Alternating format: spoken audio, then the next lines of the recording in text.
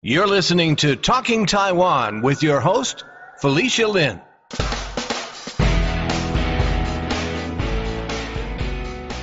Xu-Ying Chung is a filmmaker based in New York. Her short film, Removable, has been making the rounds at film festivals, and it's won several awards for Best Story, Best Short, Best Actress, and Best Director, to name a few. I spoke with Xu-Ying about what motivated her to write, direct, and produce the film, and how she can identify with the subject matter of the film due to her own past immigration status issues. She also talked about some of the highlights of her career in film and offered some advice for those interested in filmmaking. This episode of Talking Taiwan has been sponsored by NADWA, the North America Taiwanese Women's Association. NADWA was founded in 1988, and its mission is 1. To evoke a sense of self-esteem and enhance women's dignity. 2.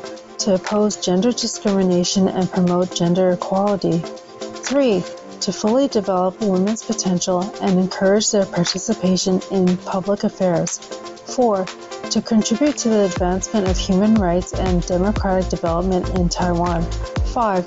To reach out and work with women's organizations worldwide to promote peace for all. To learn more about NADWA, visit their website, www.natwa.com. Without further ado, here's our interview. Welcome to the podcast, Xu-Ying. Hi, how are you? Thank you for having me. Yeah, it's such a pleasure to have you on. I'm really excited to talk to you because I know that you've been doing the festival circuit about your short film Removable, and it's been getting a lot of accolades. But before we go into all that, I'd like to talk a little bit about your background so that my audience can get to know you. You grew up in Taiwan, right? Can you talk about what it was like for you growing up and where you grew up in Taiwan? Yeah, I was born and grew up in Taipei City. So, I don't know, it's pretty typical, I guess. Both my parents were working. My dad runs his own business, and my mom used to be a civil servant. So they were both working full time, pretty busy. So they sent me and my older brother to a private school, which had, stricter rules and longer school hours. And they also tried to send us to like various different after school classes or activities. So just to keep us busy. And also I think that's the way they try to give us opportunity to, experience different, to explore different interests. Yeah. But I remember my older brother and I were home alone a lot, which I think was pretty normal at the time, right? When and how did you know that you wanted to become a filmmaker? And how did your parents react to that? Because, not to be stereotypical, but many parents have certain expectations of their children. And if they're more traditional or conservative, this is not really a traditional career path, right? Yeah. I feel that wasn't a surprise to my parents, I guess. I mean, because since I was a kid, I have been interested in writing and music, and so I feel like that's like a expected direction I'm going for them. So when I told them they weren't. I mean, I didn't really specific tell them I want to be a filmmaker, but when I told them I wanted to study radio and TV in college for a college program, they didn't really, have much of a reaction. But my dad used to joke about how I would become a hungry artist, living off the street and stuff like that. It's funny thing is when I applied for college, I was really focusing on preparing for a radio and TV program, but my dad was writing the entire business program application on my behalf and submit it as my backup plan. But that's just his way to, as a parent to express his concern, but not directly interfere in my decision. They never really express it saying, no, this is a bad idea. Because they kind of support me, throughout my childhood, like learning music and doing all the stuff. So they weren't trying to tell me which way to go or not to go, but like as a parent, they always worry. So for my dad, that's his way to be like, this is your backup plan. Okay, that's great. That's how he shows his love for you, or that he cares about you, I guess. You're also into music? Yeah, I mean, I learned piano since I was a kid, and Right. I play for the school choir, and in middle school and high school, I was pretty into songwriting for a little bit. Oh, I joined like interesting. pop music club. So actually, I thought I would be a songwriter when I was in high school. Oh, how fun. So then how did that turn out to be filmmaking? Like how did that go from songwriting to filmmaking?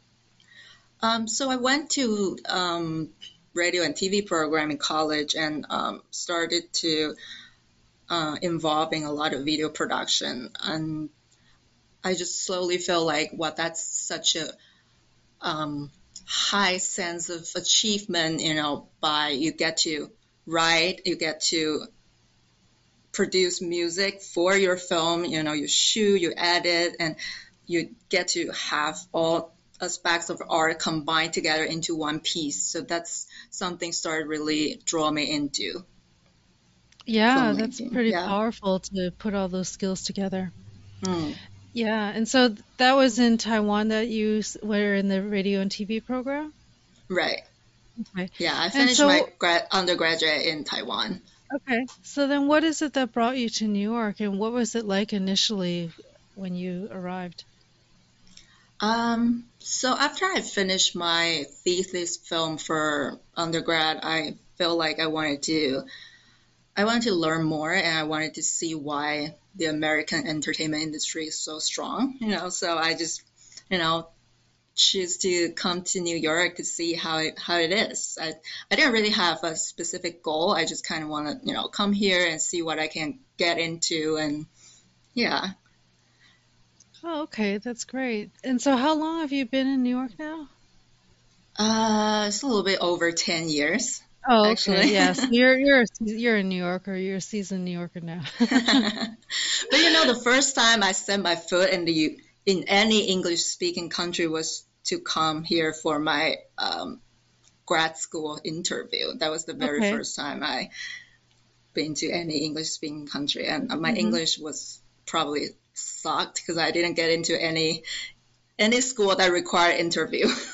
Yeah, I know. I think that this is a challenge for people who are educated in Taiwan, because a lot of them actually have very good English, like a very good English comprehension. But I think what's lacking is the actual practical Yeah, aspect, on the right? The dialogue, speaking. the Yeah, conversation. Yeah, yeah, yeah. yeah.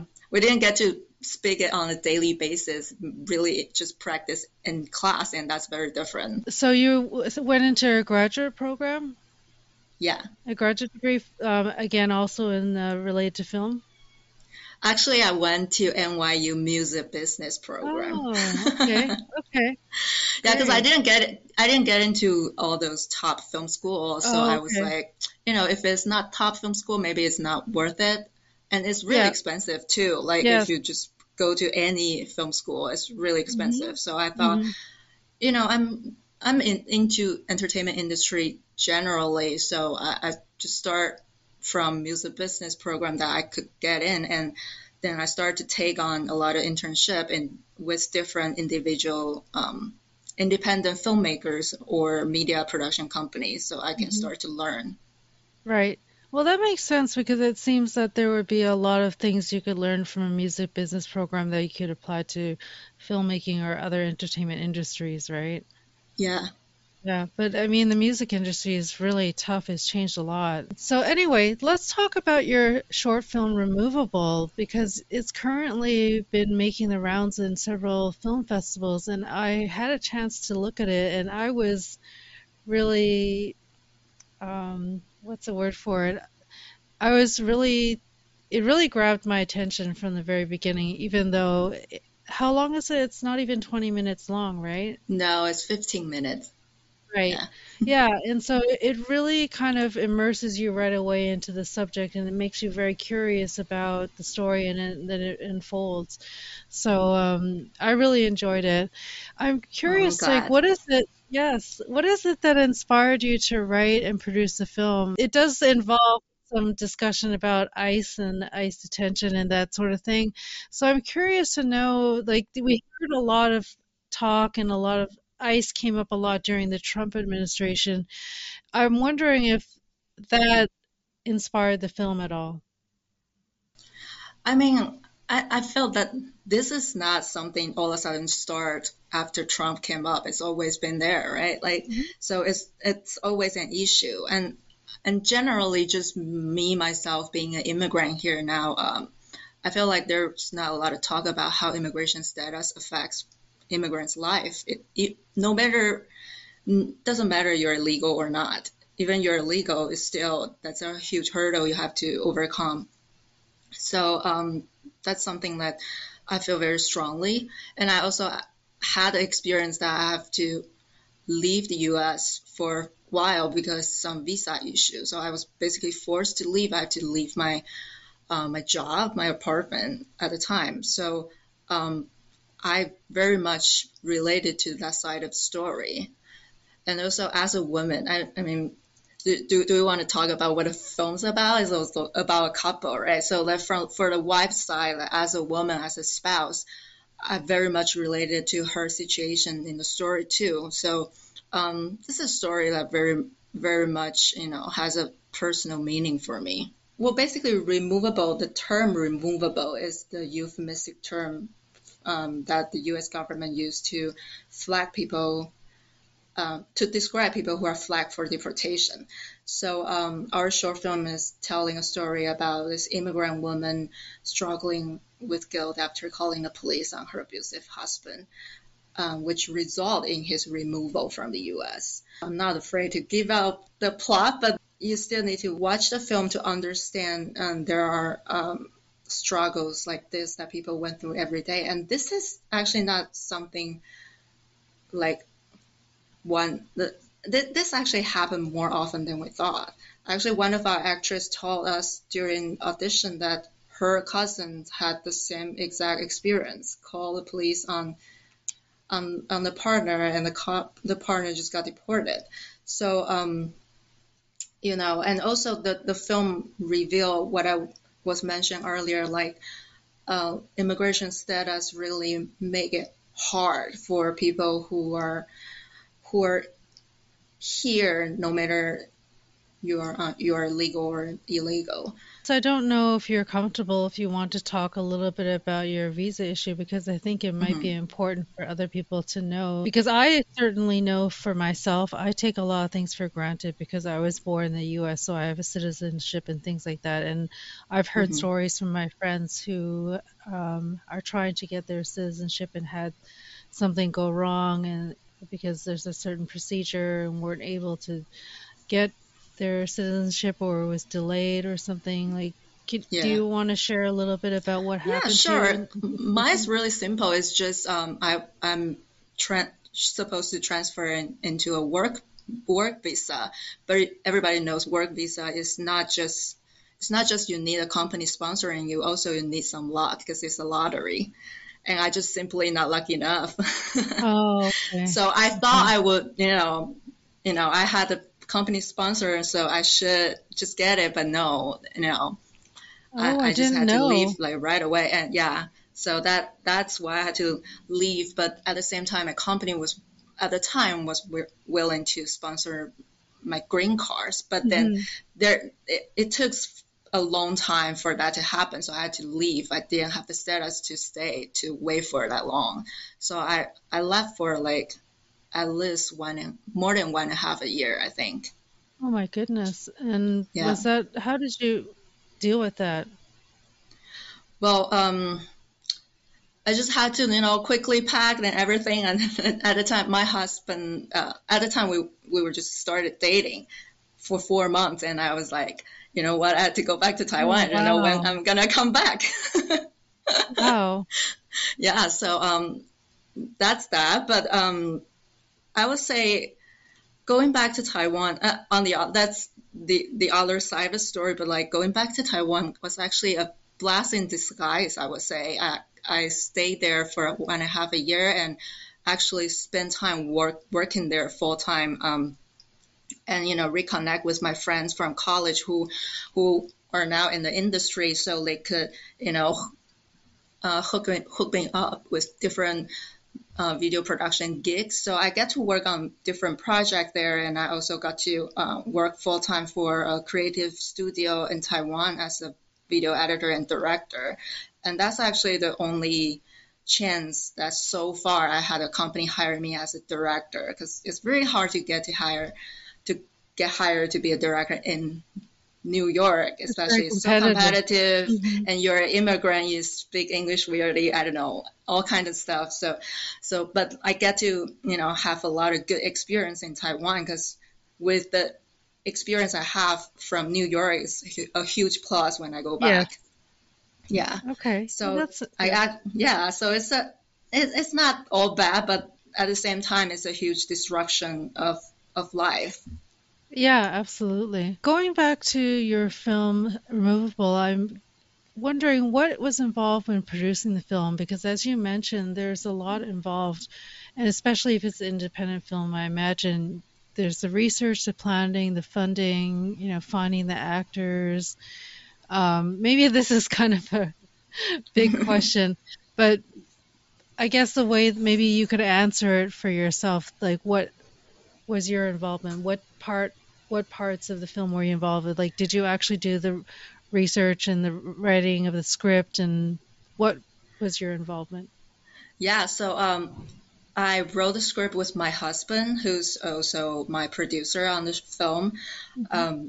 He did a lot of research, and he will share the material with me, and because he read a lot of news, so he'll for a long time he'll send me articles and stuff. So we started to collect all these materials, and we look for books to read, and we just feel like this is a field that we want to get into. So we read a lot of books and articles about people's real experience being deported.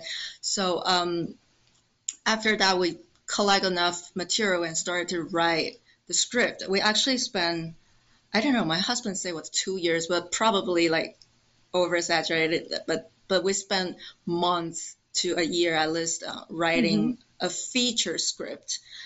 We will go to, because we both have full-time jobs, we'll go to a cafe after work and just sit there and write until the shop closed for a good while, and then we have a feature script. So with that feature script, we were like, we're not experienced filmmakers. Nobody's going to just throw money at us. So we plan to just extract some part of the script to make into a short, so that we have something to show. Especially for me, I don't have an extensive portfolio to show people I can direct. So that would be something, a good sample for me to show people what we can do. So probably around like end of 2020, because we used to travel during holiday season, but during COVID, we were like, since we could not travel, why don't we utilize this time? We have 2 weeks off from work. We should just go ahead and make this happen. So we decided to make the short film in around probably end of October 2020. And we spent like Thanksgiving to put together a short script, to carve the script from our feature script. So we basically had like 4 weeks of window to put everything together for pre-production, like from casting the actors and finding locations, and put together the crew, and shot list, storyboard, everything. Wow! Oh my goodness! So that was a very stressful month, but yeah, we kind of just feel like if we just keep putting it off, we would never do it. Right. We just set a deadline for us and go for it. So yeah, we really went all out for that 4 months, it was for that 4 weeks, it was so stressful to put together a 5 days shoot. Hmm. Oh my goodness. Wow. And so a feature script is a script for a full-length film, like meaning something that's like 1 to 2 hours long. Yes. Okay. That's pretty incredible that you did all that. It is the first film that you've written and directed and produced. Yeah, you can say that. I mean, I did some student film before, but this is one of the first one that's like really been properly shot with professional crews. Yeah. Wow. So were you able to finish it in the 4 to 6 weeks? Oh, yes. I mean, that was incredibly stressful. I lost Yeah. like 10 pounds over Oh my that month. goodness. Wow. Wow. Yes, but I was really lucky. Like, I find a really good DP and who's very experienced. I met him in other student film years ago, but he's been very successful and very experienced. So I first secure him, and he was be able to, kind of guide me and help me to how to, design the shots and help us to find proper location and things like that. And also just like my experience before as commercial director, I could, put together a lot of reference and find locations and put the set dressing materials together and all that. We really like spend most of the money on equipments and crew members, and me and my husband are basically doing the rest of the job, like this, production design and, costume design, all that. But make sure that we had a good camera crew to shoot good footage. Yeah, I mean, I can't imagine all of the expenses involved with all the people involved as well, for sure. Yeah. And we fund it ourselves. Incredible. It's our savings. Yeah. So that's even more stressful. Yeah. I mean, I was wondering about that because you have to do it yourselves these days. Like, how else would something like this get produced, right? Unless you had some funding or crowdfunding or something, but then that also takes time to raise money. Yeah. Yeah. Do you have since you did actually write a feature script, do you have any plans to expand the film, like either make it like into a full length or do a sequel or do other things with it? Yeah, definitely. Especially I feel this story is the immigrant story. It's a universal problem, right? It doesn't necessarily have to set in America. We are very open opportunity to shoot in other country too. We would be happy to, if we shoot in Asia, like in Singapore, where they also have very strict immigration rules. So, so we definitely would like to make a feature, but not necessarily a specific story. But, just depends on what kind of resources, like money-wise, we can put together and. Yeah. So I'm actually wondering, I am not in the film industry, but I'm wondering how it works. So your film goes into these festivals and up for awards and different things, and you get a lot of visibility for it. But does that somehow help in the case of your funding? Because this is a really big hurdle. As you mentioned, you self-funded it, and if you want to make another film or something longer, maybe again, like you said, not necessarily this specific story, but something related, another immigrant related story.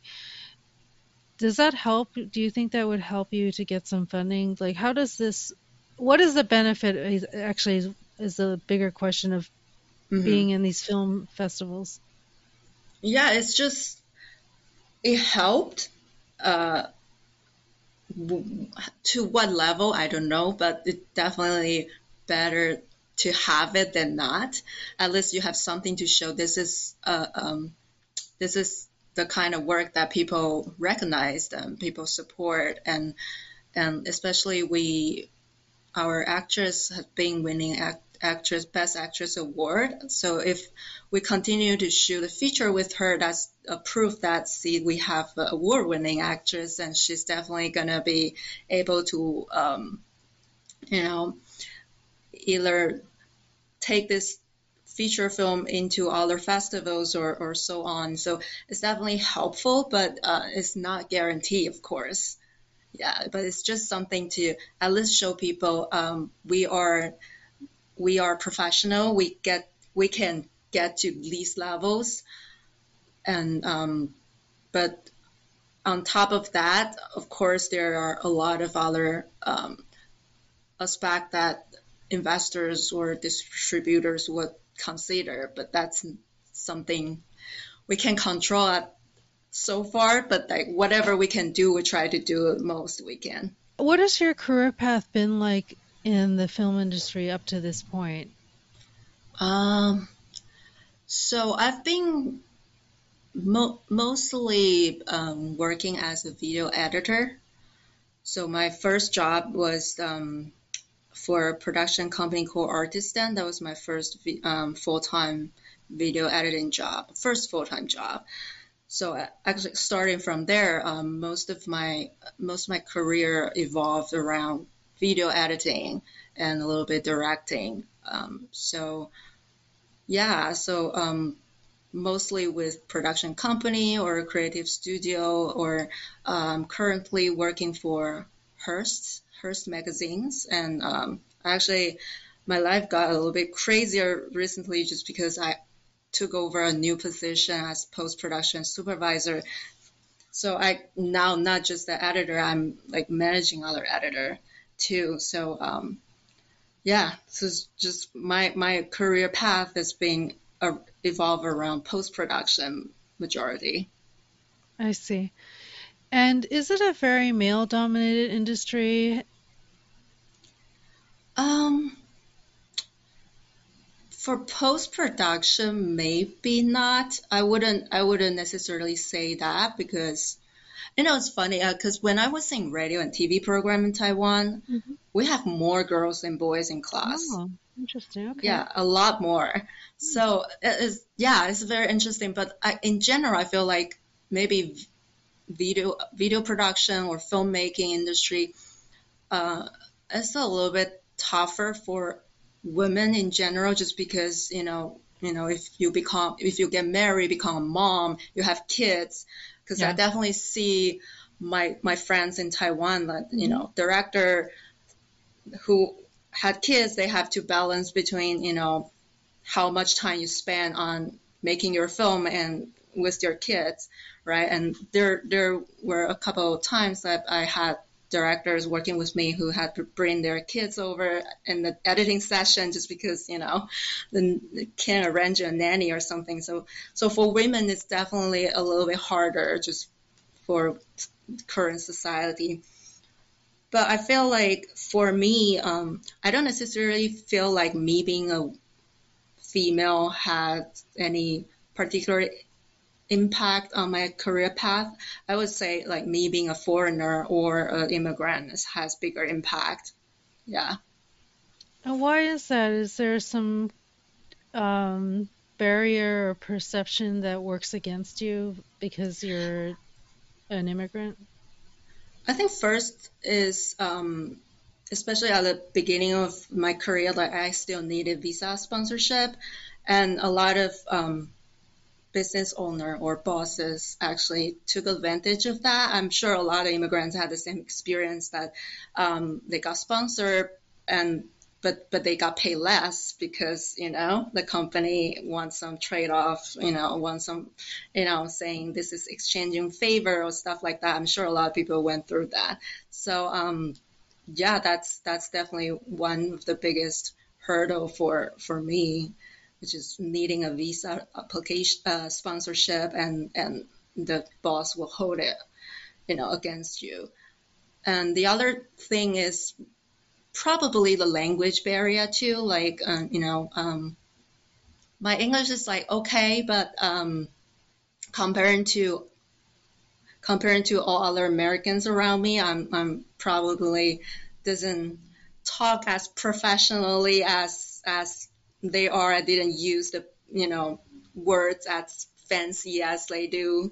So I don't know, but that definitely also affect a little bit. And especially when you speak in a second language, you don't, a lot of time you kind of give up on arguing.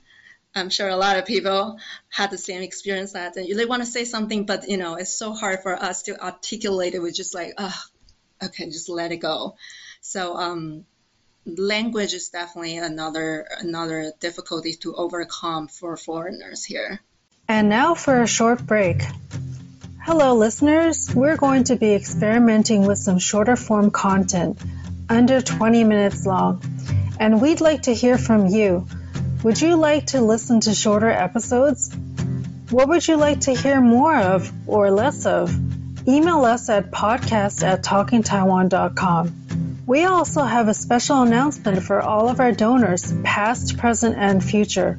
We're giving all of our donors exclusive first listening access to upcoming interviews with Karen Lin, Democratic candidate for Justice of the Civil Court in Queens, New York; Qin-Chi Yang, a multidisciplinary artist who was recently inducted into the New York Foundation for the Arts Hall of Fame; Michelle Kuo, an attorney, activist, and author of Reading with Patrick, which is a runner-up for the Dayton Literary Peace Prize and the Goddard Riverside Stephen Russo Book Prize for Social Justice; Ed Lin, author of Death Doesn't Forget; and Joe Henley, author of Migrante. If you want exclusive access to these episodes and more, support Talking Taiwan by making a contribution to our GoFundMe campaign. We are so grateful for our growing listenership and all the support that we've been receiving.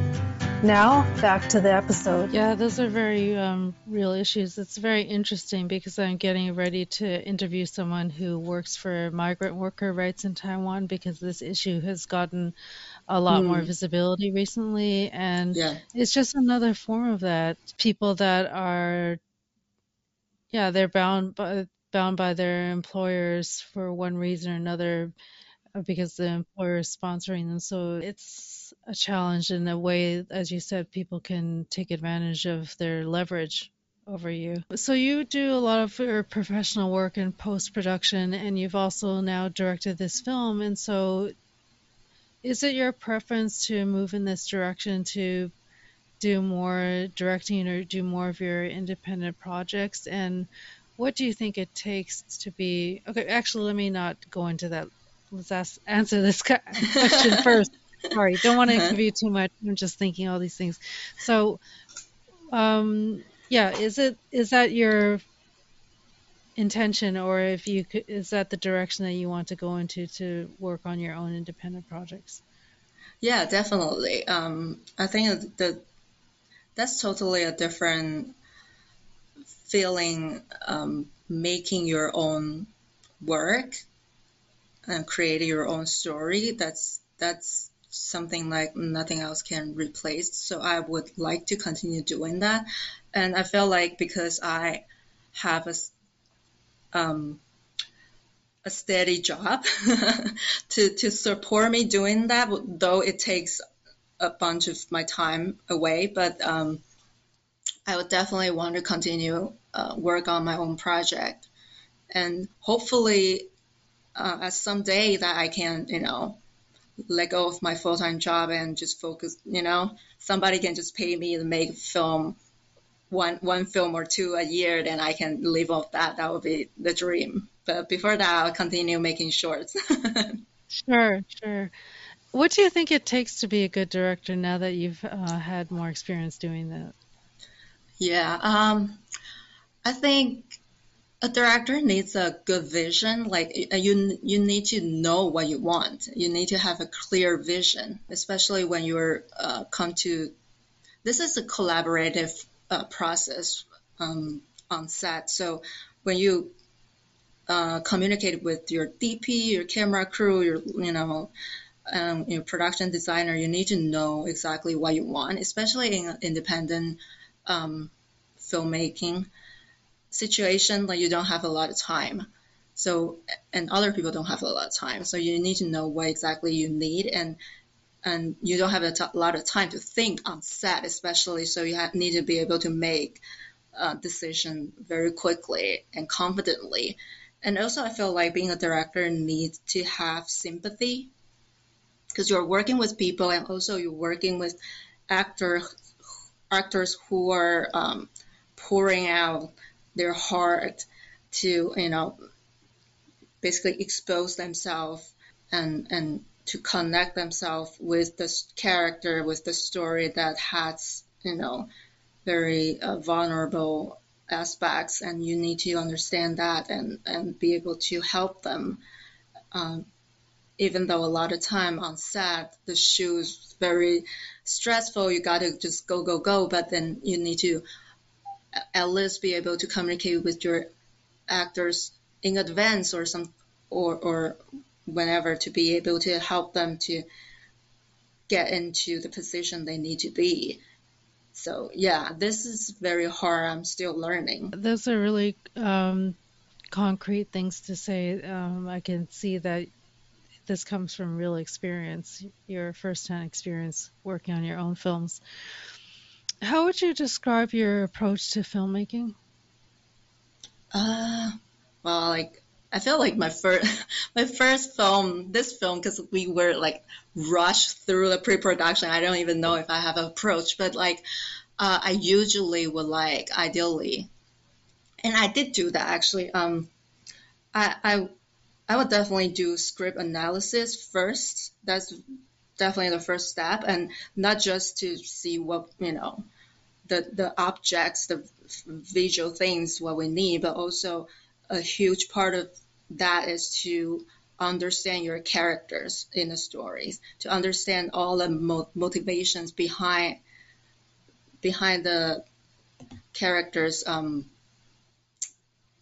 every line and behind every reaction and action. So for me, it's very important to understand the characters' motivation behind every lines they say, and every action and reaction. So in that way, I know the intention of every scenes, and I know how to design the shots and the production design, how the set should look like, what the mood is, and also how I can communicate with the actors. Because usually the actors I work with, they are all very good at doing their homework, and they will have a lot of questions. You have to be able to answer all the questions and be able to discuss with them and make them understand what you're trying to do. That's one thing that I'll spend a lot of time and make sure I get that.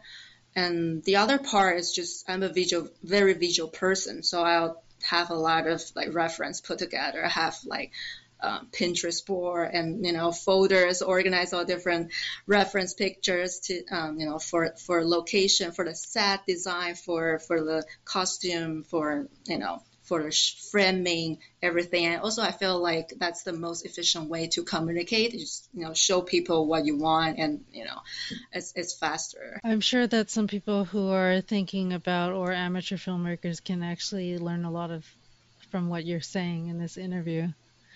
I hope so. Yeah. So, can we talk about some of the work that's shown on your website? Because when you go to your website, it's quite impressive. You have a lot of video clips of all the different projects that you've worked on. Yeah. And so what were some of the most memorable projects that you've worked on? Wow. I feel like every project's different, and I learn different things every time. So, but if you want to say memorable, it's probably the process of making it. There are a few projects on my website that are, you can see, I was assistant director and also director for a few different projects for ASUS and BenQ. And that was when I was working in Taiwan with this creative studio. And I remember there were 3 projects that we scheduled to shoot back to back over a week. We had to shoot 3 projects, and I was the assistant director for the first 2 projects and the director for the 3rd project. So we basically have very packed schedule. And the first project, we travel half of Taiwan. Every day we moved to different locations. We went to beach, we went up to a mountain, and we had kids actors with us too. So it's a huge take on for a small crew like us. But every day really I probably only slept like 3-4 hours every day. Like we were like got up early and started to shoot until late night, and so it's very memorable because it's so tiring. And the crew in Taiwan, like the crew has shifts, so like 8 or 10 hours they can change a shift as new people come in.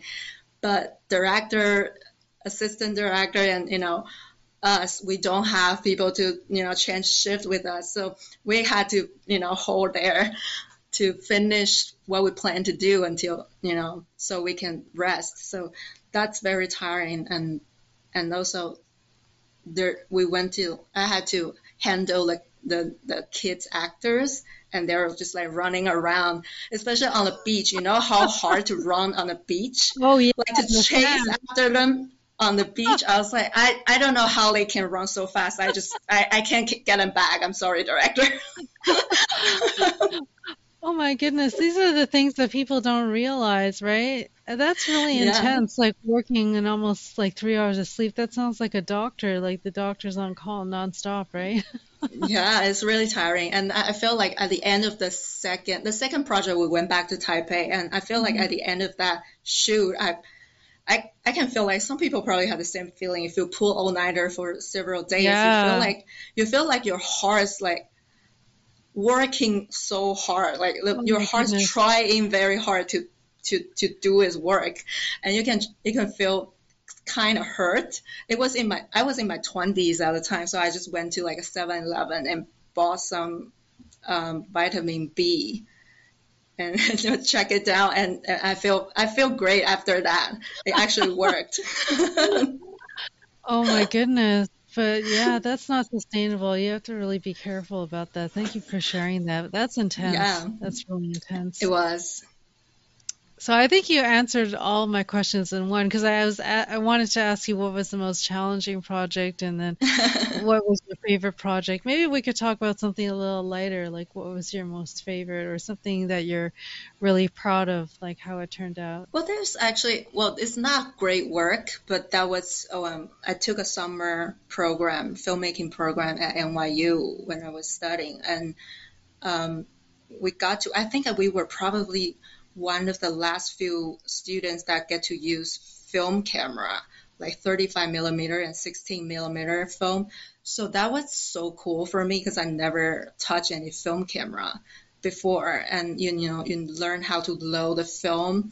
And I used 35 millimeter shot a short film. In college, it was already digital. We never touched any film before. And with digital, you just shoot gazillion takes, as many as you want, right? But with film, you just need to learn how to be precise, to learn how to get the things you want within very limited resources. Otherwise, you just have to send people out to keep buying new rolls of films and bleeding money away. So that's a very cool experience for me, and it turned out great, I guess. I mean, I didn't have a full crew. I did the lighting myself. I operate a camera myself and just had some classmates help out on set. But it turned out great. And just in terms of how the exposure and everything, I feel great about it. And that was my only experience with film. I wish I could do more with film in the future, but I don't know, it's really expensive. Why is it that you would want to work with film then? I mean, I think that from what you describe, it sounds like a very good exercise in learning to be more efficient and effective. But so why would you want to, is it that you would want to do work in film versus digital? Well, not necessarily, but like I think film film has that kind of texture which nowadays people try to mimic it in digital, right? Like Yeah. people always put on a film grain on top of everything, but that's just never be able to be exactly the same. You know, the texture you got from a real film is just different. And it's not necessarily I want to continue my career with film, but Sure. just like if I could get, if I get to do it again, I will be happy to do it. Yeah, it's very interesting. It's kind of like what musicians say about the record versus a CD or the MP digital music. There's a different warmth to the sound or dimension for sure. Yeah. Yeah. I also saw that you worked on something called the Artist Den Live documentary series, and there was quite a few notable musicians in there. Right. Did you get to personally film or meet any of these musicians? Because like there's like for example like one musician that stands out is like Ed Sheeran was one of the musicians that was featured, right? Yes, that he was the first concert I went to after I joined the company. His show was my first show with the company. Yeah, so the company filmed, with emerging artists. At the time, he wasn't huge yet. It was like right before he became huge, successful.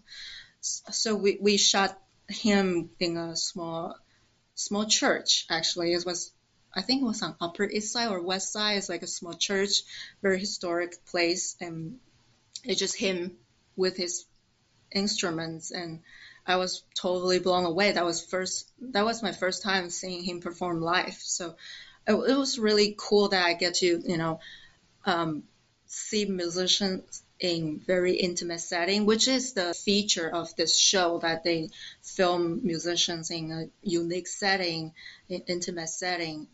Usually the location has historic meaning behind it. So it's very cool. And I mostly do editing work for the company, but whenever there's concert happen in New York, I would go and help as a camera operator too. So yeah, I seen Ed Sheeran. I was the standing for Lily Allen. Oh wow. And then yeah, for like 5 seconds. and yeah, I saw Sheryl Crow. I saw Vampire Weekend, and yeah, Damien Rice. So those happen in New York, so I get to go. It was really cool. Yeah.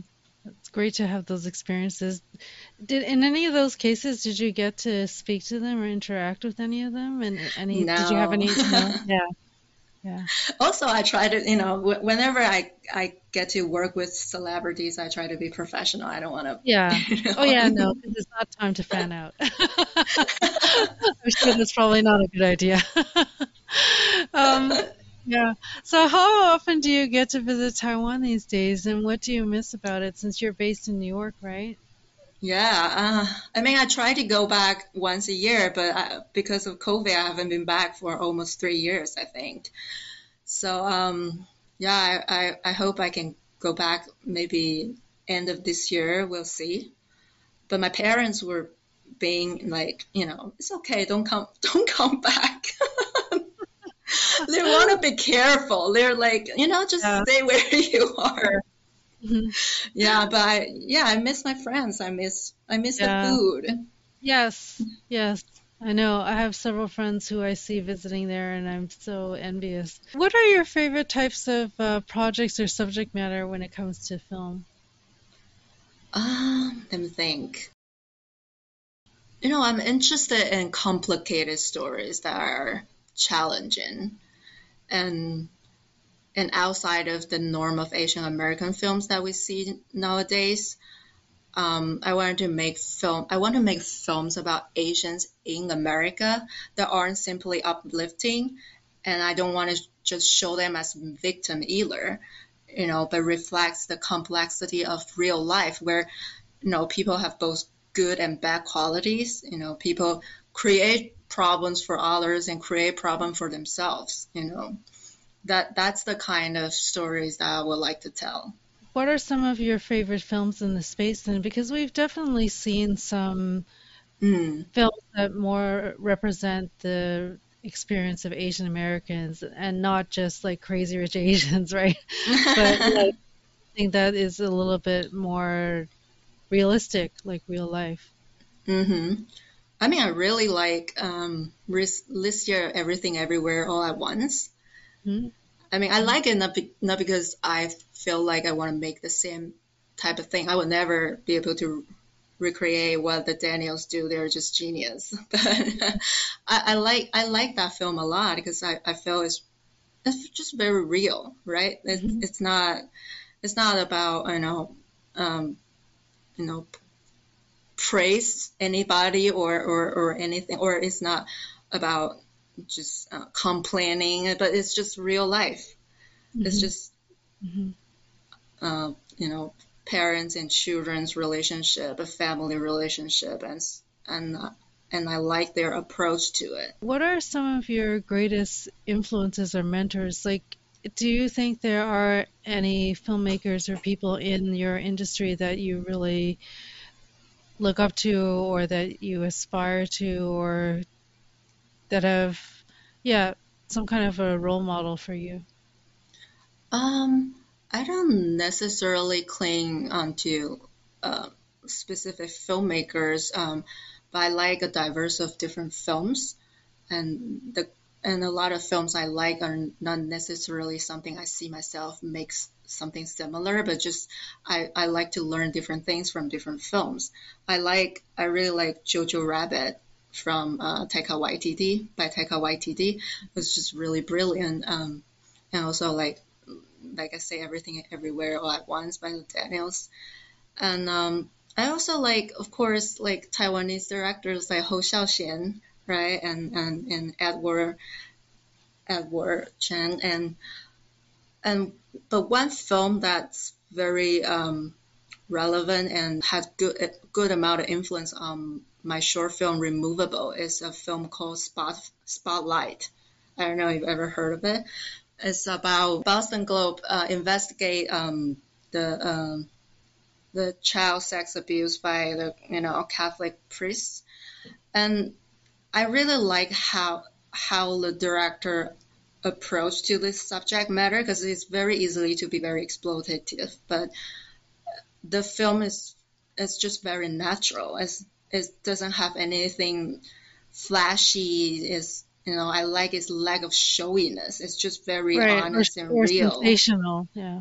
Yeah, and you just simply follow the journalist's perspective to investigate the case. We don't see any actual abuse on screen at all, but you can still feel the pain and hurt. So yeah, I feel that's something like I would continue to do. If you weren't a filmmaker, what do you think you would be doing? Ah, this is a really hard question. Yeah, right? I feel like before pandemic, I will probably, say, oh, I want to be a writer, or I want to be, I don't know, songwriter. Something that I used to love to do, but didn't get to make it into a career. I would say I wanted to try that and make that happen. But I feel like after pandemic, I just want to live in the woods. Okay. Okay. Get back to Or nature. be a farmer or something. Yeah. We could just dream a little bit. Do you have like a passion project or like what would be like a dream project of yours? I actually would like to make a film about my grandma's story. Um, I actually made my very first student documentary short was about my grandma, and so at her era when she grew up, she I think she was born in a very poor and rural village in Taiwan, northern Taiwan, and at the time, I think you probably heard of that. A lot of poor family would sell their daughters to semi-richer family, just because they don't have enough money to feed so many kids. And those family who pay for girls to buy them and stay with them are aiming for these girls to grow up and marry their son. So that's that. So my grandma was sold to, like next village, some other families, and grew up there. And she, in my documentary short I made in college, she was talking about how it was like. Like she was like really young, 6 year old, but she had to take care of the Oh, other little wow. babies. She Mm, had to carry the babies doing houseworks, and wow. the baby was heavy for her because she was just 6 years old. So she was telling her adoptive mom, saying, "It's too heavy. She was eating. She couldn't even swallow the food because it's just pressing her chest so much." And the mom was just like, "Well, that's how we grew up too. You just, take it."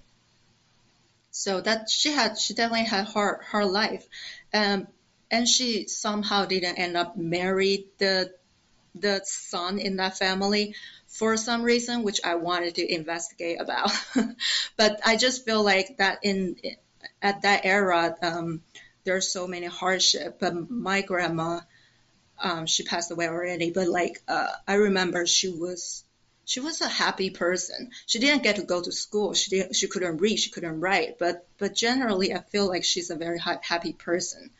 So you know, a lot of the time when things get hard, I would think, if people from that time, they didn't grow, they didn't get bitter. I shouldn't. Nothing is too hard for me nowadays. Yeah, that's really interesting Yeah. how there was different classes and how, like you said, people would be sold into families and they would basically be like servants or Mm. whatever. But yeah, it's my understanding that there's so many situations, it varies, right? So hopefully, in the case of your grandmother, that it was a happy reason that she didn't end up marrying the son, meaning that she had the choice. So Mm. hopefully it was because she was given the choice and maybe she didn't want to get married to him, so then she didn't. I didn't get to like really know her. She Yeah. passed away when I was in college, but Hmm. I felt like at the time I wasn't mature enough to, connect with her Sure. as an adult. If you think about your career and what you're doing and you look forward, what was it that you would like to be most remembered for? Oh, yeah, it is a big question. I mean, I'm not worried about what people will remember me about. I guess I just hope that I get to make a good film or two, and if people do remember me, I just want people who have been around me or work with me remember me being a, a nice person to be around to work with. What advice do you have for others who are thinking about becoming a filmmaker or going into this industry? Well, one thing is fake it until you make it. And this is for the Asians who grew up in Asia, especially because I feel like we were taught to be modest growing up. So, when I was in college, preparing to apply for grad school, I started to learn that, because I would initially thought I was just a student. I wouldn't call myself filmmaker. But American students are different. As long as they're doing it, they call themselves photographer. They call themselves dancer, even though they're still at school. They're not doing professional work yet. But you got to have the mindset and believing in yourself and calling yourself the title that you aim for. Then you can work toward it. And also, I met this Chinese girl at a festival, and people would she was she's just a student too, but she was involved in a project that won an award. So people would like chatting with her, ask her, "So are you a filmmaker? Are you a director?" And she's just like, "I'm not a very good one." That's a very like typical, like, Hmm. Asian Response. answer. Yeah, like response, like being modest and being like, "No, no, no, I'm not good enough." But no, if you want to achieve something, especially in America, you got to be confident in yourself. And no matter what, just say, yes, I am. Yeah, take ownership of it. Exactly. Yeah, so that's one thing. And the other thing is just if you want to do something, just go do it. Don't wait for people to invite you to do it. I wish I could start making films earlier and understand this earlier when I was younger, and to start just do something.